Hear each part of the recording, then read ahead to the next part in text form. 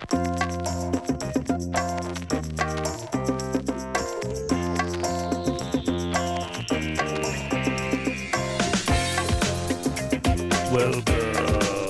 waka.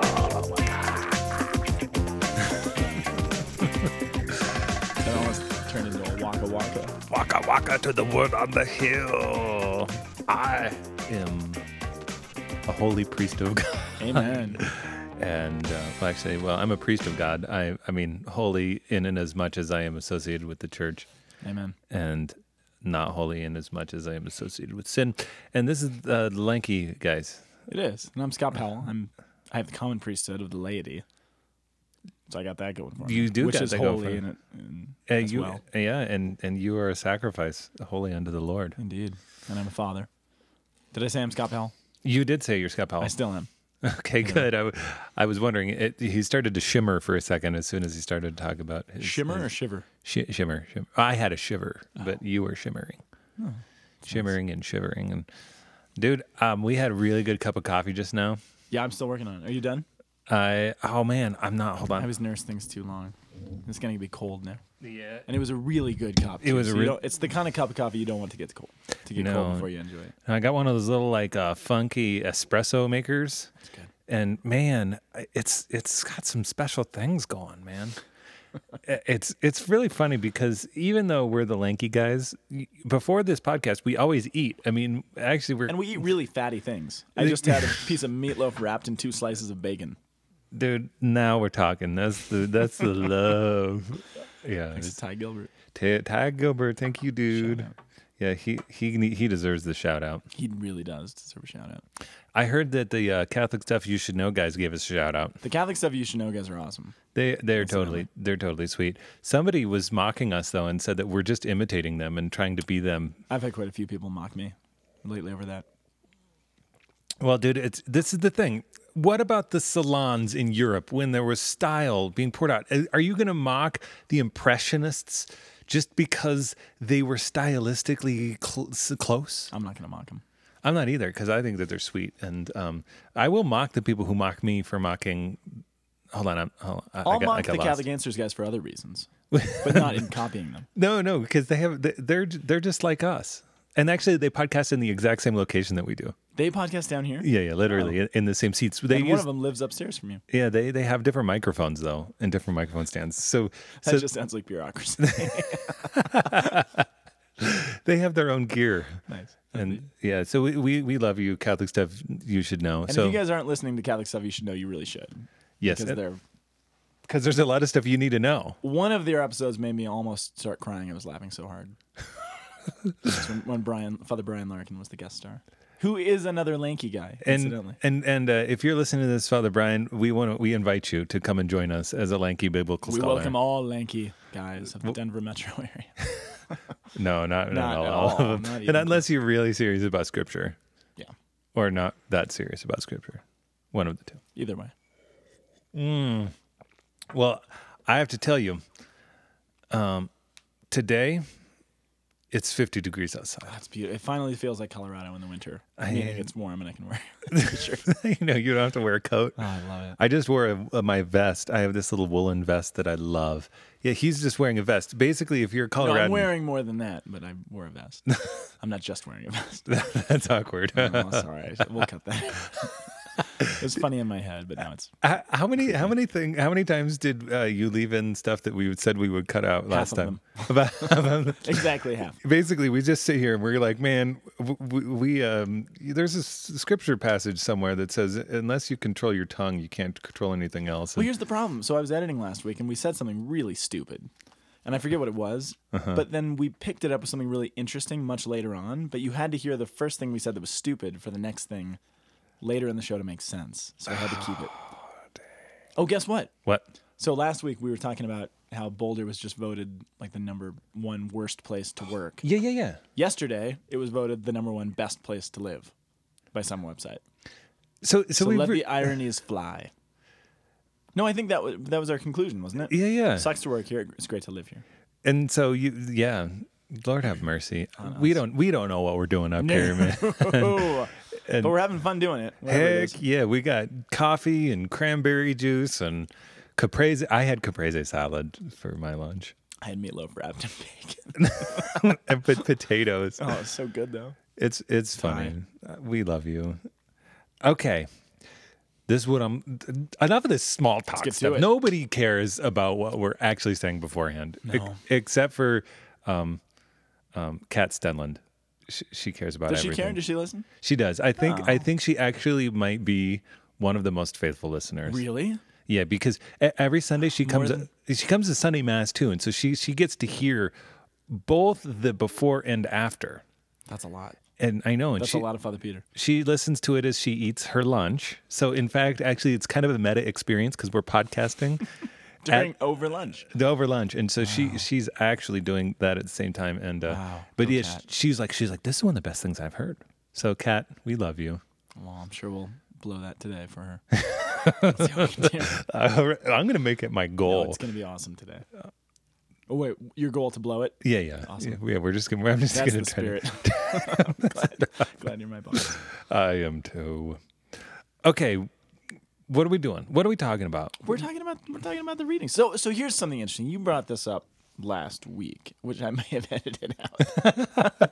But so in the old calendar, so we have this new lectionary calendar, the new church calendar. It's new as of like Vatican II, though, right? Yeah, It's new as of like the 60s, so it's not that new. yeah. Which actually a lot of other churches have taken up our lectionary cycle. Yeah, that's right. That's true. Just because it's so good. It is. It's really well thought out. But one of the things you said before, I think, was that in the old calendar, which I'm not super familiar with, but in the old calendar, they celebrated what? Christmas, Epiphany, and the baptism all together. Is that right? Absolutely. And this, Old. Actually, I'm not sure that changed in the '60s. I was reading the Fathers of the Church, and I think it was. I mean, Early on? yeah, I think. I mean, that was like 617, if I remember a date correct. That they were all one. So I'm not sure if it was VC2, 60s, 16s, whichever. 16, 6s. Whichever one. Well, it's kind of cool, though. So I was thinking about that as I was looking through the readings for this week, which, so we're in the second Sunday of Ordinary Time. By the way, I have a question for you. Hit me. How is this the second Sunday of Ordinary Time? Last Sunday, we weren't in Ordinary Time, were we? No, The baptism. Yeah, the baptism Which is the last day of Christmas season, isn't it? and the first day of ordinary time. It's both? It's both and. It's both. Eh? It's a Catholic okay, I was feast. wondering about that. It's the beginning and it's the origin. We love origins. Yeah. But yeah, So I it's don't the know. beginning and the end. Of cool. Sound effects. So the baptism. So I was thinking about these three feasts, right? So we got Epiphany, which is when the wise men come, right? We have the Yep. baptism, and this week we have the wedding feast at Cana. So we've kind of been shipping through the last few weeks of these.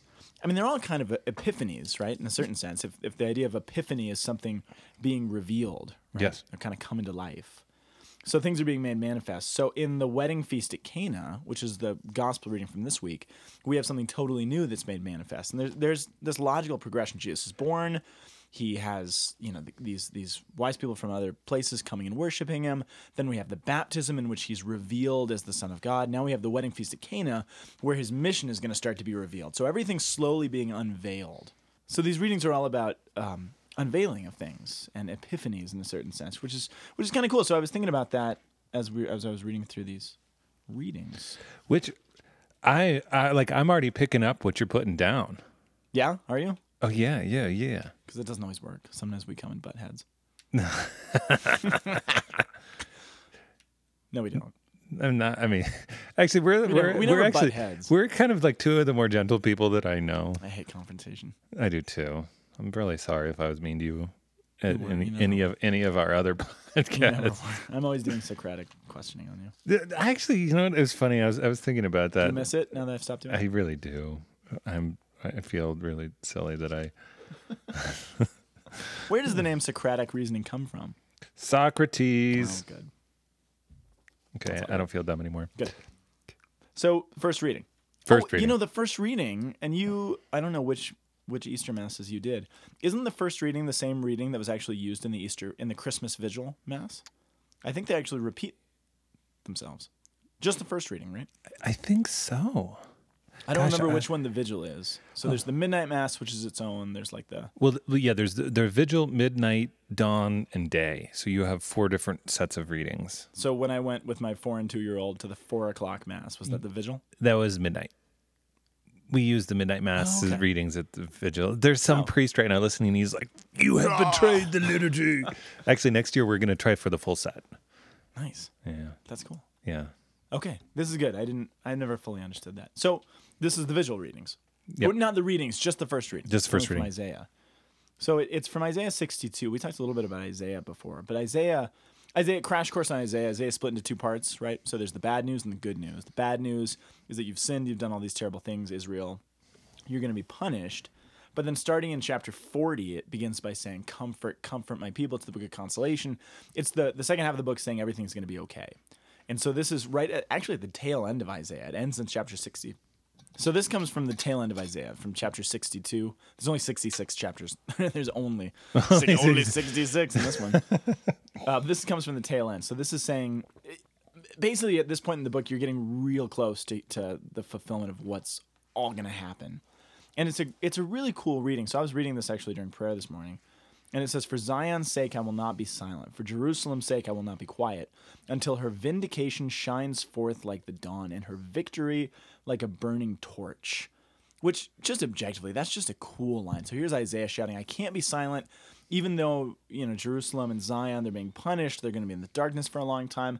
I've got to shout out because God's going to do something victorious. And her vindication is going to shine forth like a burning torch, like the dawn.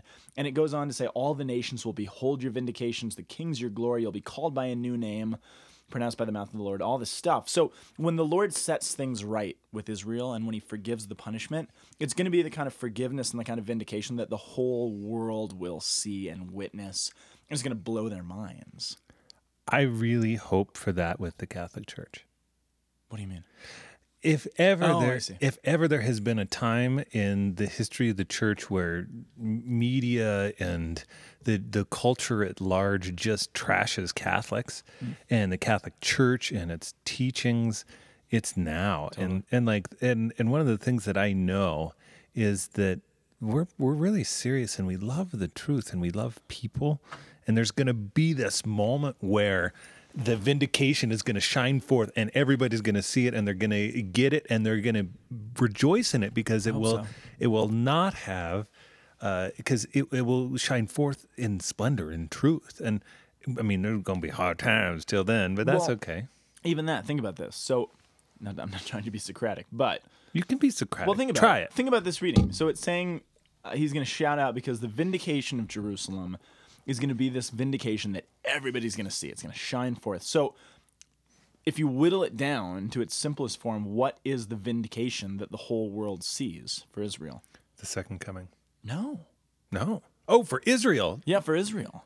What is this vindication that Isaiah is talking about? What's the moment when God vindicates his people and forgives all the sins and everything's made right? Crucifixion. It's the crucifixion. So what's Oh. shining forth like the dawn, like a burning torch, is actually the Son of God himself hanging bloody on a cross. That was not what I was expecting you to say. Yeah. Which, Whoa. if we're looking ahead to another vindication, it could be a painful one.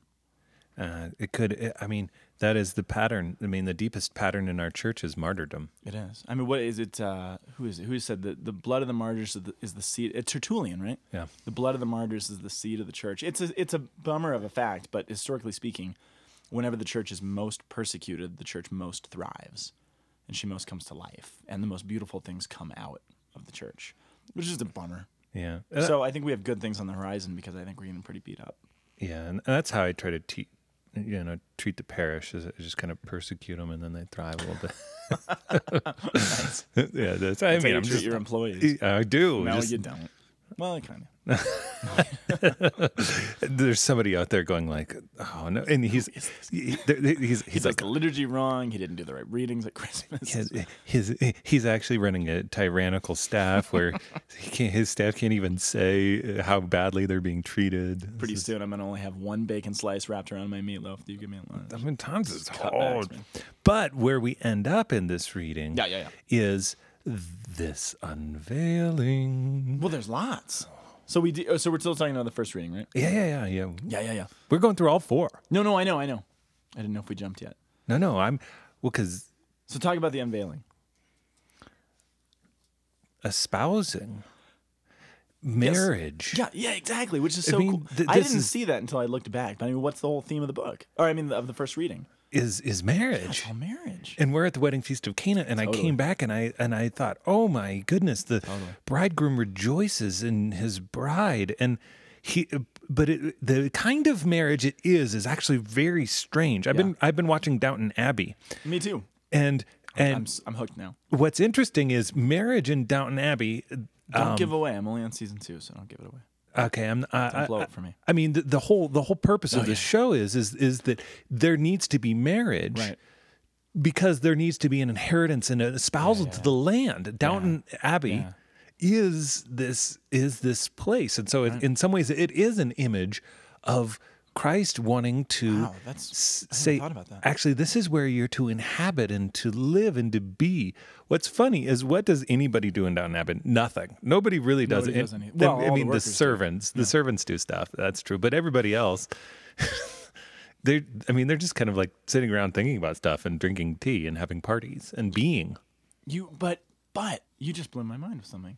Because I'm not trying to jump around, but in the so I've been struggling trying to figure out how the second reading from 1 Corinthians ties in. Because the second reading is going to be all about different gifts that are given. You know, some have gifts of tongues and healing and prophecy and mighty works and all this stuff.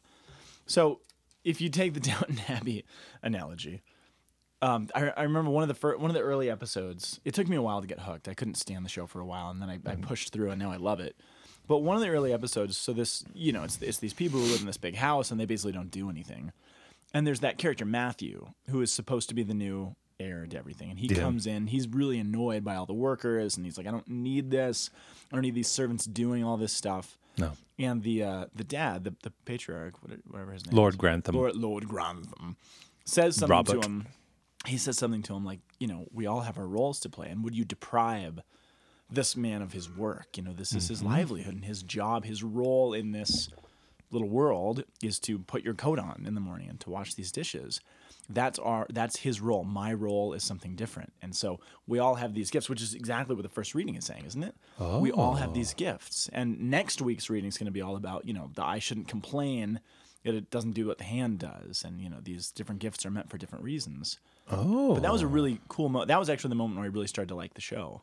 Was when he's like, no, we just have different roles in this. My role is different than his, but we're all in this, and I need to give him the right to perform that role. Does that make sense? Yeah, and in fact, like, his dignity isn't tied to it, but it dignifies him. It dignifies him.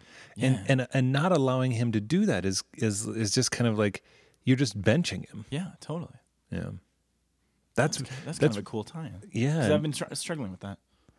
And so the marriage, but we skipped over. Yeah, no, and I don't mean to skip. I just wanted to look at that. But one more thing about the marriage, though, in this first reading, and this was one of the things that struck me in prayer this morning. It uses all these proper names. Do you see that? So it says, "No more shall the people call you forsaken," but it uses a capital F, like proper name, forsaken. Yeah. But you shall be called my delight and espoused, and all this stuff. So in other words, he's saying Israel is going to be given a new name. Now, what are the times in your life where you're given a new name? When you're confirmed and baptized. What did we just celebrate last week? Baptism of the Lord. Baptism of the Lord. What's the other time when you're given a new name? Not everybody. Papal. Yeah. I mean, last name you and marriage. Marriage. When you marry somebody. So my wife took on my last name. You can tell I'm a celibate. Yeah. I was going to try to. But so it's interesting. So there's all this talk about a new name being given. We just come from the baptism where we receive a new name. We're looking forward to the wedding feast at Cana where there's a new name being given. And right in the midst of it, you have this first reading all about a new name coming. So it's an interesting little image. Well, and two things happen with names. The first one, what does name signify? Now who's Socratic? Take my Socratic. I don't know what it signifies. Admission. What? Mission. Oh, I think you said admission. Admission. Name signifies admission. Let me into the movie. That was exactly what I was thinking. You stole my thought. Mission. So in fact, the mission, I mean, this is the thing. No more shall people call you forsaken. They say that is what your destiny is your mission is forsakenness, desolate. Right. Now you're going to be called delight and espoused, which is actually very much what vindication is. When people are Totally. looking at you, they're like, man, you are pitiable. Yeah, totally. You guys are sad. Totally. But I sure hope I hit record. Did you? Yeah. Okay. Dude, I've been looking at I've been trying to use the actual scriptures because I'm trying to as well. I'm not doing a very good job. I'm not either, but that's okay. That reminded me of something. I don't want to. We can cut this out if this doesn't make any sense. But it just reminds me of this image from the Old Testament, back from the book of Genesis, when you have who is it? Jacob. Remember Jacob's ladder, the whole story. So Jacob goes off. You mean the horror movie? No, the Bible story. You're a Bible I was like, dude, that movie messed me up. I saw that when I was like 9, man. Jacob's Ladder. It's named after the Bible. I know. Oh, Jacob's Ladder, where the Yes. angels are descending upon the Son of Man. So Jacob, right? So Jacob's the same guy who later on has that wrestling match with the angel. Yeah. Right? And after the wrestling match, remember he pulls his hip out of his socket or something? Yeah, and there's like, he has some sciatica afterwards or something. Yeah, it's crazy. So I had a teacher who always give this. He was a friend who gave this image, and it's always stuck in my mind. That from that point on, anytime anyone saw Jacob walking around, he's got a limp now. He walks differently. Yeah. And I imagine, imagine you're walking around with your mom, a little kid's walking with his mom, and they're like, "Hey, what's wrong with that guy?" And the mom gets to say, "No, he walks like that because he's changed. He wrestled with God, and he's marked forever. So he's a different person. But that's now a sign of his vindication." So he's got this kind of new identity, this new mission, which is actually marked by his physicality. Does that make any sense? Yeah, I was reminded of that by this new name, new mission. But, and where Christ is going with all this stuff, it's going to be through suffering. So you got this great image in Jacob who has vindication because he wrestles with God, but he's marked by it. And he's going to have a limp for the rest of his life that everyone's going to see, but hopefully everyone can know that limp is a sign of his victory and his new nature is being espoused in delight, not forsaken like he was at the beginning of the story. Yeah. I don't know if that makes sense. It does. If I was going to preach on that, I would talk about how in 3rd grade I was talking to this kid, and he was like, "Man, he's like, I got to get my gangsta lean going because if I ain't Father got Peter and I grew up in the same generation. he's like, if I ain't got my gangsta lean, then they're going to see me as a pansy." And so in 3rd grade they were developing the gangsta. 3rd grade? Yeah, I know. Times were hard. It was Marvin. Marvin used to come over to my house for Top Ramen, and he is in jail now. Actually, he got his gangster lean on, but like really, God bless him. So where we're going with this whole thing, the culmination of all the readings is obviously the gospel. That's the way the liturgy is organized, right? Well, that's the way that's the way that not only the liturgy but the scriptures themselves. Oh, totally. It's like stair steps, right? So the Yes. readings are taking us up these stairs, ultimately pointing us toward the gospel. So that's where we're headed. And this gospel reading, which we'll get to in a second, is all about this relationship between Jesus and Mary and this mission that Jesus is going to take part in. It's all taking place in the context of this marriage feast, right? Yeah. So I was thinking about all that, but I needed to do some research on the Psalms, see, okay, how does this tie in? And so Psalm 96, is that what we're reading this week? Psalm 96. Psalm 96. Check this out. Which is colon 1 2 column. Yeah, I know, isn't that great? It's always so funny when you have this liturgical stuff. Is Who that chooses that? I don't know, but it's Psalm 96, verse 1 to 2, verse 2 to 3, verse 7 to 8, verses 9 to 10. Why? Like, I don't understand why it gets chunked. Maybe it's for singing reasons. Maybe rhythmically, that's what's sung best. I don't know, man. You've been singing a lot. Yes, I have I recently downloaded the soundtrack to Les Mis, and I keep listening to it. And One verse more. One verse more. That's all we're gonna give you because it hurts otherwise. Okay. So Psalm 96. One thing that I found that was interesting about this. So traditionally, Psalm 96 was among the psalms that the people of Israel chose to sing when the Ark of the Covenant was placed inside the new tabernacle that David built. Whoa. So isn't that wild? That's wild. So it's one of the psalms that they chose to read when the Ark is put permanently in the temple, in the tabernacle, which I thought was really cool because this reading, the gospel reading, is all centered around Mary in a certain sense, in her role in things. Yeah, because who it's is the Ark of the Covenant. Yeah. So the Ark of the Covenant, who is Mary, the new Ark of the Covenant, Mary, is now being placed in her mission role in a certain sense. This is what propelled this moment in the Gospel of John is what propels them both. Jesus toward the cross and Mary toward, having her heart, a sword will pierce her heart and all these things she's going to do. And here it's the psalm that you sing when the ark is placed in the temple. Which is just really cool. And the other thing that I just thought was cool, so about a week ago, so I've been trying more and more to pray through these readings instead of just reading them and researching and spewing facts. Yes. So last week I was reading from the Gospel of John, the wedding feast at Cana. And the thing that struck me, the thing that jumped out from the text more than anything else when I was reading this, I mean, listen to this. Listen to John chapter 2. There was a wedding feast. There was a wedding at Cana in Galilee, and the mother of Jesus was there. Jesus and his disciples were also invited to the wedding. But just think about that sentence for a second there. There's a wedding in Cana. Mary was there. Oh, and by the way, Jesus, who is the Son of God, who is the whole point of the Gospels, he was also there. But the way that John frames the story, what does he begin with? Mary's there. Yeah. That's kind of I don't know exactly what to do with it, but it struck me. Jesus is the secondary piece of information in this story. Oh, yeah, Jesus was also there with his disciples. Jesus also was invited to the marriage, which... So John wants you thinking about Mary as you're reading this story. That's what that says to me. Well, I'm just wondering if there's a parallelism in the pericope itself. For those of you who are listening who just said parallelism in your pericope, yes, I do have. It's a medical condition. A pericope is a section of scripture that is literarily wrapped as a whole using linguistic clues. So basically what happens is a lot of times we read the scriptures and we use the chapter verses as like somehow chapter 1 is this, but that was added afterwards. And so if you want to actually learn what is cohesive and what is actually intended to be the beginning and end of a story, you have to look at linguistic clues. Yeah. And or structural clues, literary clues. Right. And so a pericope really is just a word that we use to define a section of scripture. So this episode of The Lanky Guys brought to you by the word pericope. And so a parallelism in your pericope is when there's some sort of structure where a one part is really meant to contrast and to build on another part. So a parallelism comes out of usually. Oh, you mean chiastic polystrophy? Oh, shnikes. Father Brian Larkin will laugh at that, and no one else will. Exactly. He doesn't listen to this because this is way below him. No, if he doesn't listen to it, then I'm gonna bring him down to our level. Yeah, we're gonna do that.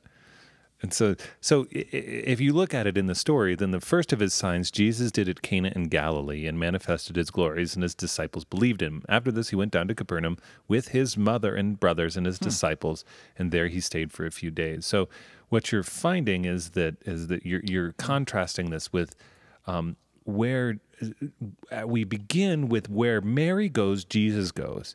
And then we end this with Jesus goes, Mary goes. And so it's this transfer. Which will ultimately take you to the cross, where Jesus, is that what you were vindicated? I just took your punchline, sorry. You just built on it. I wasn't. Because all this is going to culminate at the cross, where Mary ultimately follows him.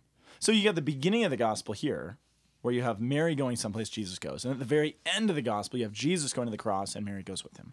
Yes. So the whole thing kind of wraps itself up. That's cool. And ultimately, that's where the vindication lies, and where the gifts are. And that's what Jesus is talking about.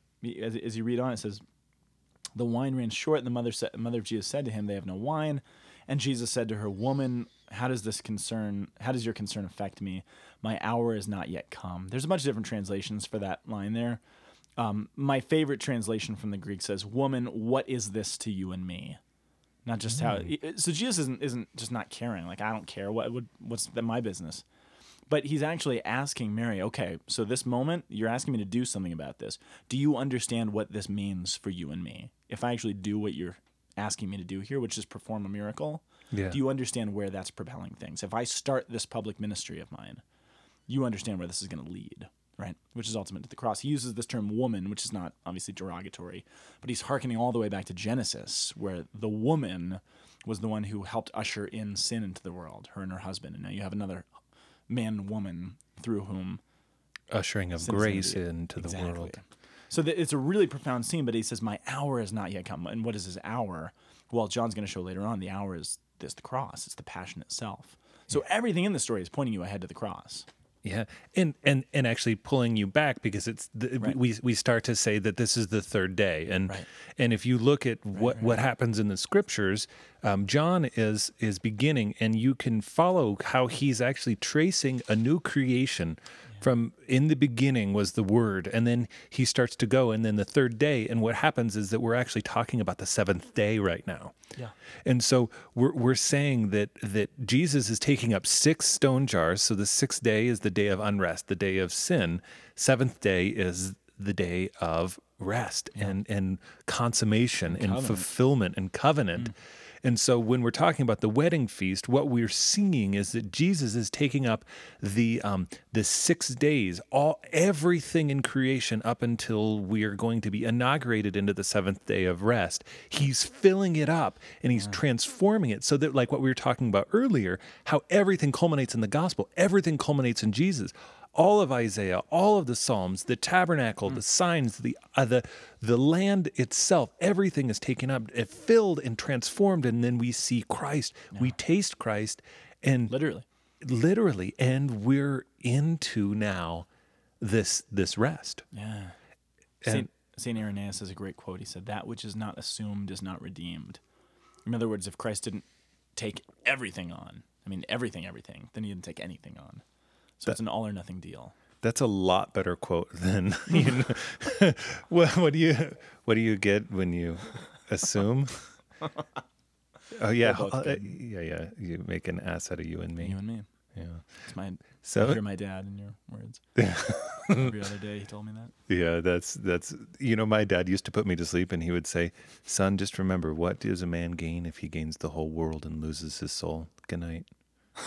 He did. Oh my gosh. Yeah. And no wonder I'm a priest. I'm like, I lose everything.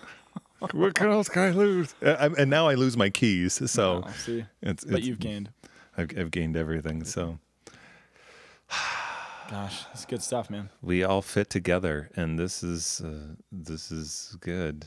And the fact that the church in her wisdom has actually put all these things together for a reason. They actually do. It's like a big puzzle that we just get to kind of meditate on, work through, and wonder why did the church choose these readings this week? What's the tie-in? So often I sit through Mass, I'm like, I don't have a clue what one has to do with the other. Yeah. But the fact that they're all there, and they're all just kind of waiting for it. I spent the vast majority of my life hearing these readings and doing nothing with them or not thinking about them. But the fact that they're all still there waiting for us whenever we're ready to meditate and ponder these things. I'll tell you, and it keeps going every time I engage. Just kind of like this podcast. We love you. Goodbye. Good night. The Word on the Hill is a production of the Aquinas Institute for Catholic Thought here in beautiful Boulder, Colorado. www.thomascenter.org. You can also send us an email at lankyguys@thomascenter.org. See you next week.